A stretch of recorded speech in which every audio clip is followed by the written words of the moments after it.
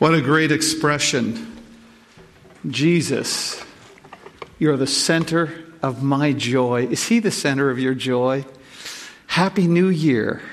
I told you last week, I'll see you next year, and here we are. And we've come to meet with this one who loves us and gave himself for us. And later in the service, we'll celebrate the Lord's table and reflect on what he's done for us. But what a great way to start the new year. Just a piece of information. I will be heading to India this week. We have a partnership with a church that started a number of other churches in the area of West Bengal and kind of eastern, northeastern India. A very, very needy area. And we've had a long-term connection with them.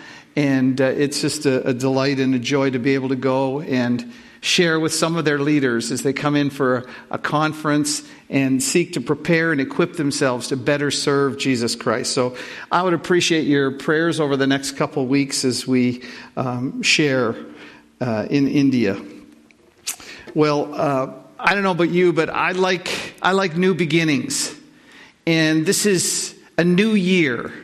And it's filled with all kinds of opportunity and all kinds of wonderful possibilities. And the thought of that just gets me excited to think and wonder what God will do in this year. And our lives are largely made up of the decisions that we make. We can make decisions that positively impact us and those around us. And sometimes we make poor decisions that negatively affect and hurt people around us. Sometimes we get hurt our family or friends by decisions that we make.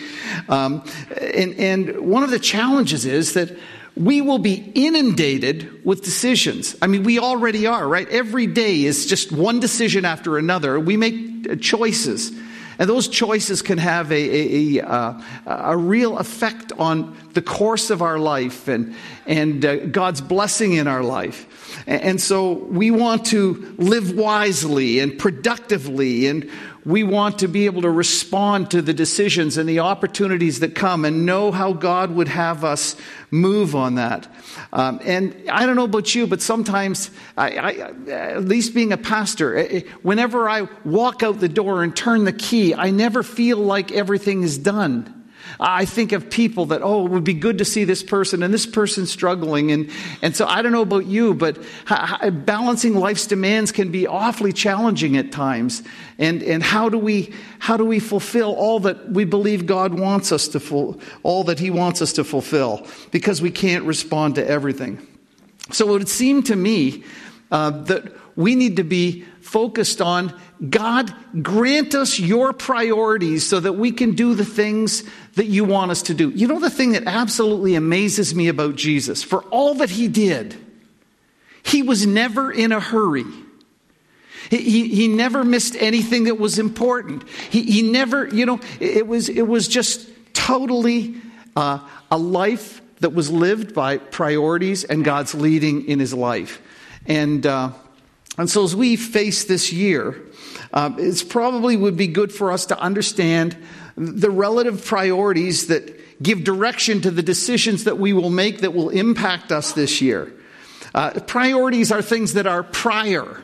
They may be prior in time or prior, or take a higher perspective in all that we do. In the order of things that we do, things that take precedence or are more important. We need to live by priorities. And we need to establish some kind of, pecking order. Like what's more important than another thing, and to make sure that we're doing the right things and the things that are most important. Jesus seems to suggest something about this when he's confronted with some teachers and leaders. In Matthew 22 and verse 23, it says this: "Woe to you," Jesus is calling out the religious leaders, "Woe to you, teachers of the law and Pharisees, you hypocrites! You give 1/10 of your spices, mint and dill and cumin, and you've neglected the more important matters of the law, justice, mercy, and faithfulness. You should have practiced the latter without neglecting the former. The religious leaders were focused on tithing herbs and little things that they'd have outside their door in their little herb garden. And they would take and pull the stalk off and count off 10 little basil leaves and put one to say that's for God. And at the same time, they were missing out on things that were more important: mercy and justice and faithfulness and all kinds of things like that. And Jesus calls them out. You should have made sure that you put emphasis on the most important things. I'm not saying neglect the other things, but the most important things you need to give attention to. So we probably need some help or some guidance in saying, okay, God, what is it that you want us to do? What are your priorities? What will you give us so that you can help to guide and direct our lives so that we can live faithfully before you? Stephen Covey, in his book, The 7 Habits of Highly Effective People, on his list of 7 things, he puts out what is, in chapter 3, or his third point, what is important to him. And he says that he's called it put first things first. Put first things first. There are things that are more important than other things, and we need to put those, he would say, in order. We need to have a sense of what is greater, of greater importance, and greater value to us and to God. So what is it? I mean, if you're a young person and you're wanting to get into a certain school and you need to pull the marks that you need to pull to get in there, and you have that track, then probably if you want to do that and you come home from school every day and play 5 hours of video games, probably not going to get you where you want to go, right? You need to have a priority, something that you value that is higher, that you'll neglect other things for the sake of something that is more important. So what are those important things? What are those things that we should value in that way? Well, I don't know about you, but I'm kind of a list maker. And I'll come in the morning and I'll start and scratch down. I got to do this. And I love it. I love checking them off. Do you do that? It makes me feel good. Sometimes it doesn't make me feel good because I see, I had 9 items there and I only have 2 done that I had on my list. But I tend to be a bit of a list maker. And maybe you do as well. So in terms of priorities, we need to think about what our priorities might look like. Well, because we're God's people, because we're followers of God, then I think you would agree with me probably if we should think about putting God at the top of the list. Does that sound reasonable? Okay, so we have God. So as we think about how we order ourselves, well, let's put God first. And then what else will we put after that? Well, I put family. God, and then family. We have a responsibility to our families, to our children, to our parents. That's just that fundamental relationship. After that, what about, I put church. Yes, figures, right? I might have slipped it up one. I laugh. Our kids came down at Christmas and we were talking about the love languages, and our daughter said, "Dad, I think your love language is going to church."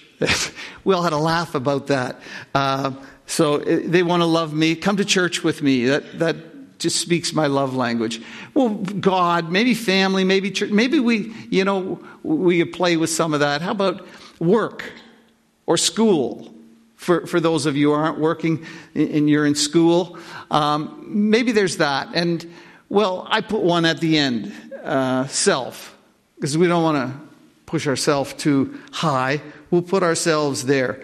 So if we say, all right, God is the most important thing, He's our number one priority, then how do we how do we kind of come to understand what it means to put God first? I don't know about you, but it seems to me it can be confusing and maybe a bit nebulous at times. So if I want to check this out, I may say, or what does it mean to put God first? Well, maybe it means that I'm going to spend more time with God. I'm going to have time that I'll focus with God. Okay, so how am I going to do that? Well, maybe I'll get up in the morning and I'll read my Bible and pray for 15 minutes at the start of the day. God is it doesn't really sound kind of like a number one thing. I give you 15 minutes earlier in the day. Well, how much time would I have to spend to say to God, you are the most important thing in my life? Maybe an hour? Is that kind of tokenism, or should it be 2 hours, or what should I do? And how do I express that to God? But go to church, maybe do service. You serve at the church, do religious activities, giving, or is it not so much the quantity of time and thing, but it's the quality? I give God the best. I offer him the very best that I have. If I'm a night person, maybe I'll save my time with God to the night, but it can be kind of fuzzy to figure out, where are we going with this? How does it look like when it seems God is competing with other things? How do we say that, God, you are the most important thing? Well, Jesus weighs in on the discussion of all of these priority lists.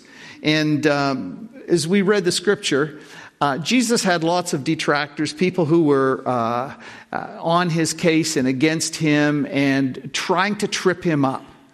And so on one occasion, several different religious leader factions began to quiz Jesus. The Herodians did, and the Sadducees, and whatever they asked Jesus to try and trick him or catch him, it failed. And he just turned the tables on them, and they kind of went with tail between their legs. So this Pharisee, this teacher of the law, this expert in the Bible, if you will, thought he would give a go at Jesus. And so his thing was to him, Master, what's the most important of all the commandments? Now, there's 613 commandments in the Old Testament. And the religious leaders were always trying to kind of get a handle on what would be the most important. Because if you've got 613, you can imagine you're taking an exam and you got 613 kind of things that could be on the exam. You say, well, can you tell us what would be the focus on the exam? Can you tell us what to study? What's the most important thing of all of that? And so Jesus rightly says, I'm going to reduce all that 613 commands that I'm asking you to live out in your life. And so here's what God's priority looks like. Hearing that Jesus had silenced the Sadducees, the Pharisees got together. One of them, an expert in the law, tested him with this question. Teacher, what's the greatest commandment in the law? Jesus replied, love the Lord your God with all your heart and with all your soul and with all your mind. Love me totally. Totally. This is kind of a new paradigm that Jesus is declaring, that the greatest commandment is this, to love God with everything in your being. That's at the core of what God demands. What his desire for us is to prioritize love for God. It should permeate every aspect of our life. It should be central to the Christian's life and is our love for God. And so we're called to love God with all our heart. We've sung about that this morning. At the very core of our being. Love the Lord with all your heart. With all your soul. That's your whole life. And with your mind, your intellect. He's quoting from Deuteronomy chapter 6 and verse 5. Love the Lord your God with all your heart, with all your soul, and with all your strength, all your energy. Love the Lord your God with all of that. And so we're called to love God with every fiber of our being, to love him with all of our emotion, with all of our intellect, with all of who we are, with all of our strength. To love God is to cherish Him, to have warm feelings of affection, to make His desire our desire. It's to spend time with Him. You know, it's interesting to me. I sat in a fast food store, restaurant some time back, and I saw this guy and this girl who met for lunch, and they were just gaga, staring into each other's eyes. And the guy looked like a bit of a rough character. And I was really intrigued by this. Look at, he is putty in her hand. He's just sitting there and they're talking face to face. And, you know, is there that kind of love for God that we want to spend time with Him? We want to be with Him. And sometimes I hear couples, and before we were married, they said, you know, we used to sit on the phone for an hour or 2 hours talking about nothing. But it was just to be with each other. I kind of used a phrase one time, because sometimes when you get so busy, you miss things. But the phrase I used was like killing time with Jesus. You know, no big time agenda. No, I've got 5 minutes. I got to, power talk with Jesus and get out of here. But just time with Jesus, unhurried time to be with God, to be with Jesus, to speak to Him. And he wants us to experience some of that. He wants us to obey His commandments. He said, this is love. Obey my commandments. Do we love Him in that way, to obey what His commandments are? He says in Deuteronomy 5, to reverence Him, to love Him is to revere Him, to treat Him with respect, to serve Him. To have no other idols, no other God substitutes, no other thing that you love more than God that you put into His place. All of these kind of things. To love Him more than money, to love Him more than your job, to love Him more than your family or your friends. To love Him more than the recognition you're striving to get in the workplace or at school. This is the first and greatest commandment, to love God with everything in you. It's the value that should drive every decision that you make in your life. It's the foundation and organizing principle of a believer's life. Well, he goes on and he says, to follow up, he says, this is the first and greatest commandment, and the second is like it. Love your neighbor as yourself. All the law and the prophets hang on these two commands. Everything is contingent on that. All the 613 come back to just two. The 10 commandments come back to two. The first 4 commandments are about our response to God. And 5 through 10 are our response to how we live in community with other people. So love God with all of your heart. And the second is like the first. And it's a quote from Leviticus 19 and verse 18. Love your neighbor as yourself. Many assume that on a priority list that we are on the bottom of the list, right? Have you ever hear this? I've heard it for years. Joy. Jesus first, others second, you last, right? Have you heard that? Am I the only person that's heard that? I'm very knowledgeable or very old. You decide. But I think we miss something here. He says, love your neighbor as yourself. That assumes self-love. Now we know that we need to be warned about self-love that is just consumptive and all about us. But at the same time, we need to be concerned about ourselves. We can't be focused on everyone else and not have a focus on ourselves, because we'd never be right if we didn't have a proper understanding of priorities. Our whole being, we need to be attentive to the needs that we have if we're going to be healthy. If you don't eat right, if you don't exercise, if you don't take care of your health and sleep enough, if you aren't committed to your own personal spiritual growth and what you're doing to grow yourself spiritually, if you are in bad shape physically or emotionally, you're spent out, your spiritual well-being, exercising financial wisdom. Those things are all important. We need to care for ourselves, because if we don't care for ourselves, we can't care for others. We can't help others.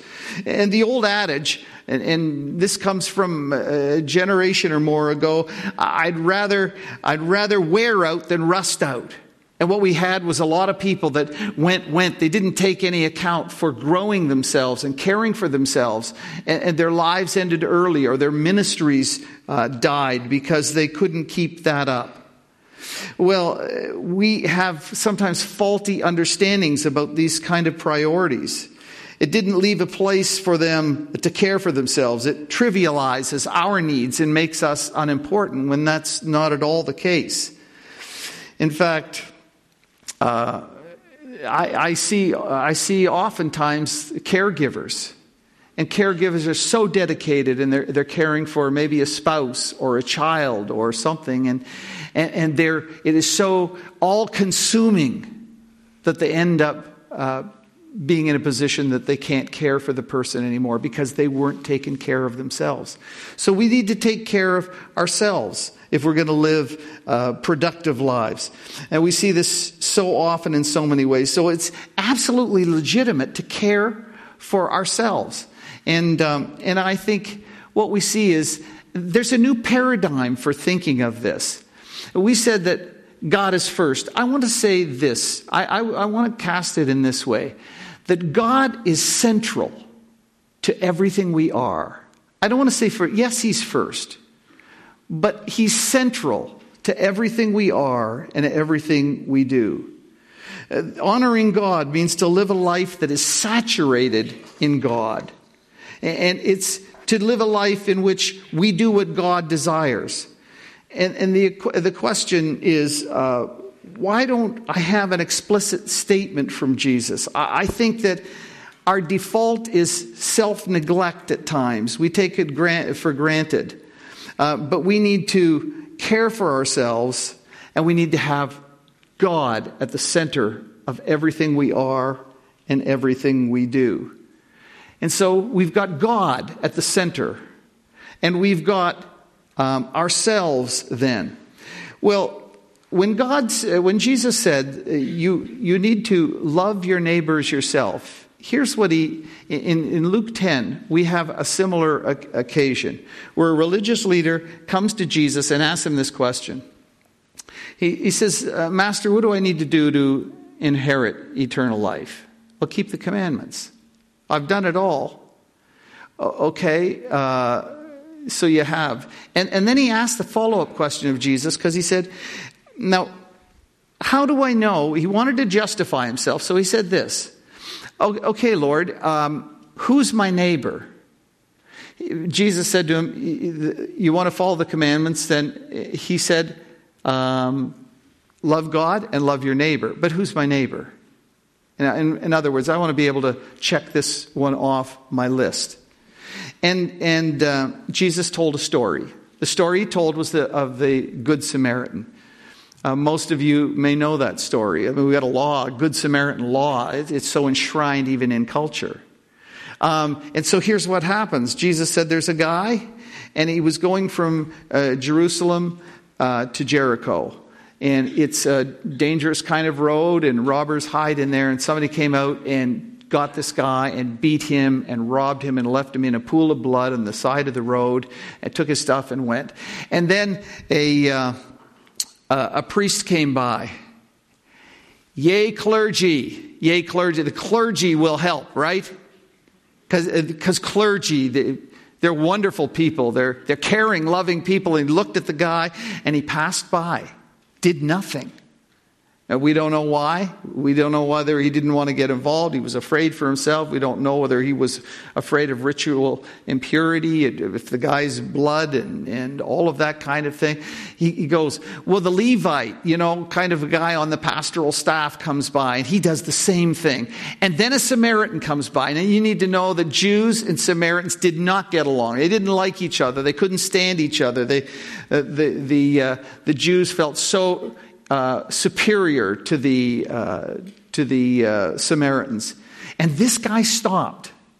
He got that man, bound up his wounds, put oil and wine, put him on his donkey, took him to an inn, paid for him to be cared for him through the night, had to leave and said, look, keep taking care of this guy. I'll pay you. If there's any more that it costs, I'll do it. And Jesus said, there's your which one was a neighbor? And the guy shrugged his shoulders and said, well, I guess it's the one that helped the man. Bingo.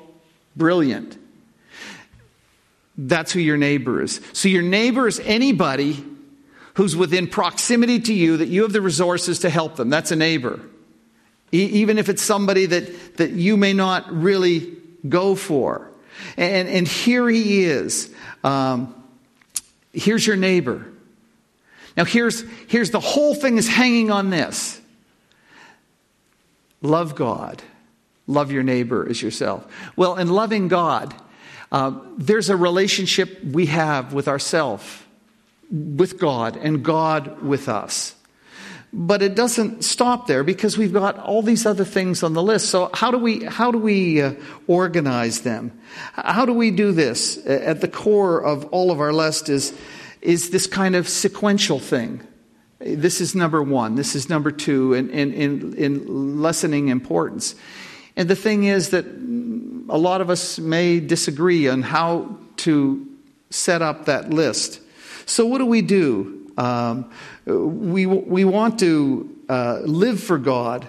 The core is set there. But how do we do the rest of this? You see, we've got all kinds of other areas.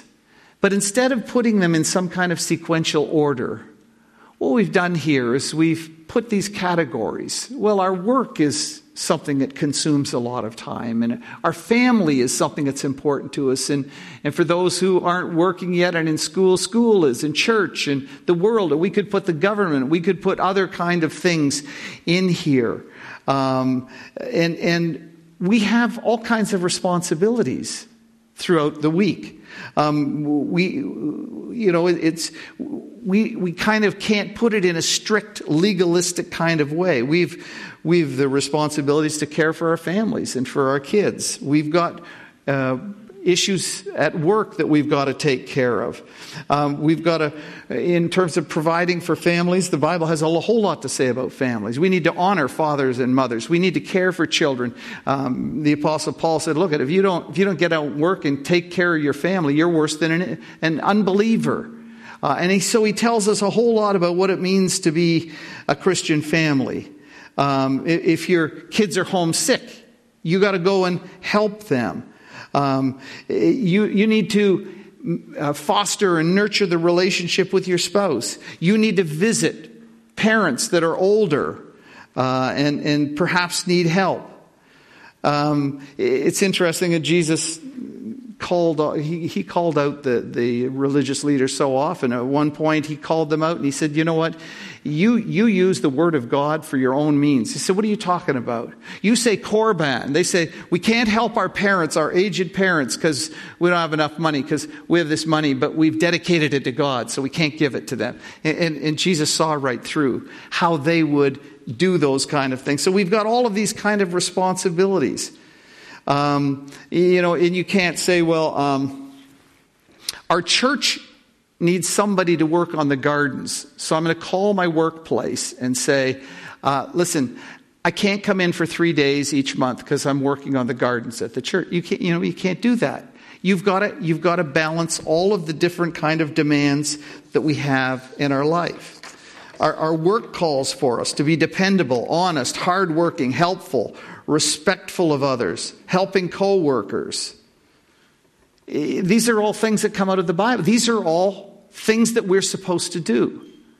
And sometimes with church, you should be faithful in attendance. You should be serving and giving and encouraging and praying for others and guiding and helping others. That's our responsibility at church.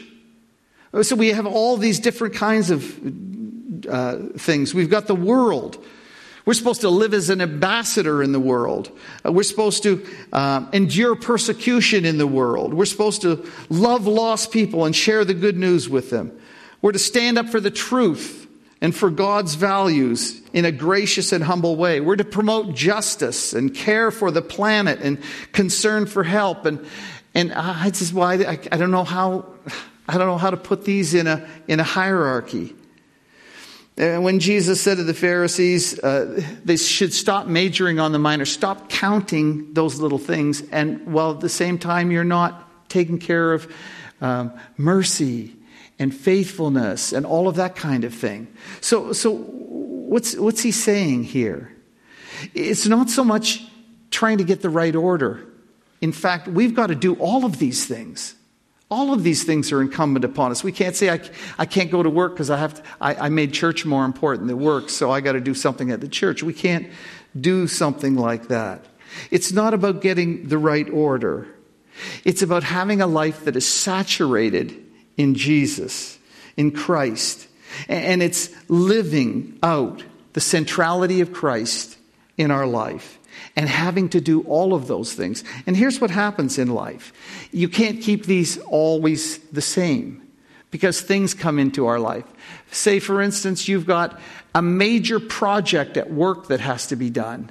You've got to go out of town with your company. You've got to write papers and proposals, and it's got to be done, and there are deadlines. And you may find that sometimes work is taking up more time. And that's okay, as long as it doesn't stay that way. You may have a sick child at home. There may be a crisis, and you're not going to work. You're at the hospital all the time. You're not coming to church. We understand that we live a God-centered and God-saturated way, so that we need to be able to take care of everything. And so there are times, Keisha, getting ready for Christmas, your whole priorities thing had to shift to get done stuff for church while other things that's part of life. The thing is that we have so saturated ourselves with God that God leads and guides us, and we can ebb and flow, and we don't have to try and get the order right all the time. Now, when Jesus said, you need to stop majoring on the minor, but he said, you need to do both. You can't just say, I'm not going to do this anymore. I'm going to do this because it's more important.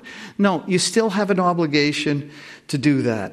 So when Jesus calls us to that, he says, just make it work. Now, you know what? Some of you would really like somebody to tell you, here's the priority list for you. You got to do this before this and this. And I'm not going to do that. And God doesn't do that. You work this out in your own life. You work out how it flows, how you express your love for God that is the totality of your being. And you do that when you think of your finances. You do it when you think about sports. You do it when you think about entertainment. You do it when you think about work and all of these other things. Rather than the priority list, you flex to make everything comport with the centrality of God in our lives. And that's going to ebb and flow. Everything comes under the lordship of Jesus Christ. Whatever, I love 1 Corinthians 10 and verse 31. Whether therefore you eat or drink, or whatever you do. Can it be more mundane than eating and drinking? I mean, it doesn't sound highly spiritual, does it? Whatever you do, whether you eat or drink or whatever you do everything to the glory of God. And everything becomes sacred. Your work is sacred. Your care for your family is sacred. Your participation in the world, your activity at church, everything is a reflection that God is central to my life. I take care of myself and I live for Him, and I seek to do everything that He calls me to do. And so we have a new year ahead of us. We have this incredible opportunity, and we're going to be making choices. And I want you to think as you make choices, what would God have you do in a God-centered, focused way? How can you show, in terms of priority, that God is central to your life, to everything you are and everything you have? The Apostle Paul would say in Colossians 3:17, whatever you do in word or deed, do everything in the name of the Lord Jesus, with his sanction, with his blessing, in keeping with what Jesus himself would do. And I think if we do this as a church, if we do this as individuals, if we do this in our family, God's blessing will be on us. And we will reach out and we will, our vision statement, touching our world through Jesus, one life at a time. Because his love will flow through us to our family, to our co-workers, and to make a mark for him. So we got this great opportunity, and my prayer for us all is that we would walk faithfully with Jesus, having him central in our life, loving him with all of our being, and loving each other, our neighbors, those outside the church, as we love ourselves. Let's pray. Father, we thank you for what you do in our life. We thank you for Christ. And Father, you know the struggles we have, that our hearts go for things that aren't important in the big scheme. And we major on the minor. And our hearts are taken away, and our affection and our time and our obsession is with other things that have nothing to do with you. And I pray, Father, that you would purify us, that you'd help us to reorder our priorities as we go into this new year. We would think critically about the decisions that we make and ask, does this reflect my love for God and my love for others? And Father, I pray that you would take and pour your blessing into our lives as we seek to live and honor you in that way. And we pray it in Jesus' name. Amen. I'm going to ask the servers if they'll come to the table. This morning is communion. There's an area that I just want to share for a moment with you on.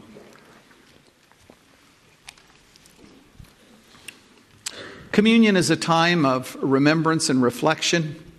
It's a time of thinking about what he has done for us. He didn't want us to forget. He knows how forgetful we are. But he calls us to come and to give thanks to him. You will hear this called in some church traditions the Eucharist. That means thanksgiving. We come to say thank you. We come to refocus and center our lives in Christ and what he's done for us. We fellowship with one another around the table. It's a time of meeting with Christ. It's a time with meeting with the body of Christ. But there's another aspect. When Jesus took the cup, he said, this cup is the new covenant in my blood. In my blood. His blood was poured out for the remission of sins, but that was a covenant. It was an agreement that he made with us as he came and provided salvation. Also, that he would enter into an agreement, a covenant, a partnership with us. And I think it'd be a really beautiful thing with part of the meaning of communion is to re-up with our commitment to Jesus Christ. It's to reaffirm our baptismal confession. When you stood in that water and you were asked, would you follow Jesus Christ all the days of your life faithfully? I will. How many of us kind of slip a little bit away from that? And so we have this wonderful opportunity to receive communion and to recognize that part of this is a reconsecration of our life to God's purposes for us. And as you come forward in a few moments, I want you to come forward. And my hope and prayer is this, that you would come forward and you would be saying, Lord Jesus, I thank you from the bottom of my heart what you have done for me in saving me, of giving your life for me. And I pledge my faithfulness and loyalty and love back to you. What a great way to start the new year, isn't it? To say to him, Lord, here I am. Take me afresh. I recommit myself to your purposes. And so my prayer is that you will do that as we have this opportunity. In just a moment, we'll prepare ourselves, and we'll invite you, if you are a believer in the Lord Jesus Christ and you're walking with Him, to come forward and receive that. Maybe you haven't done that yet, but God has been tugging on your heart. I remember a prior communion service where a person heard that and said, "Lord, I do believe in you." And he opened his heart to Christ and had communion for the first time as a believer in the Lord Jesus. That may be you today, that God has opened your heart and you want to respond to His grace and His love.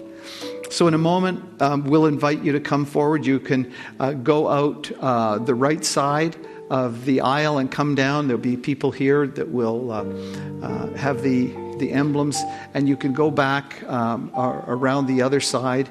And these are gluten-free wafers, if that is a concern for you. And just hold the emblems until we all receive together, okay?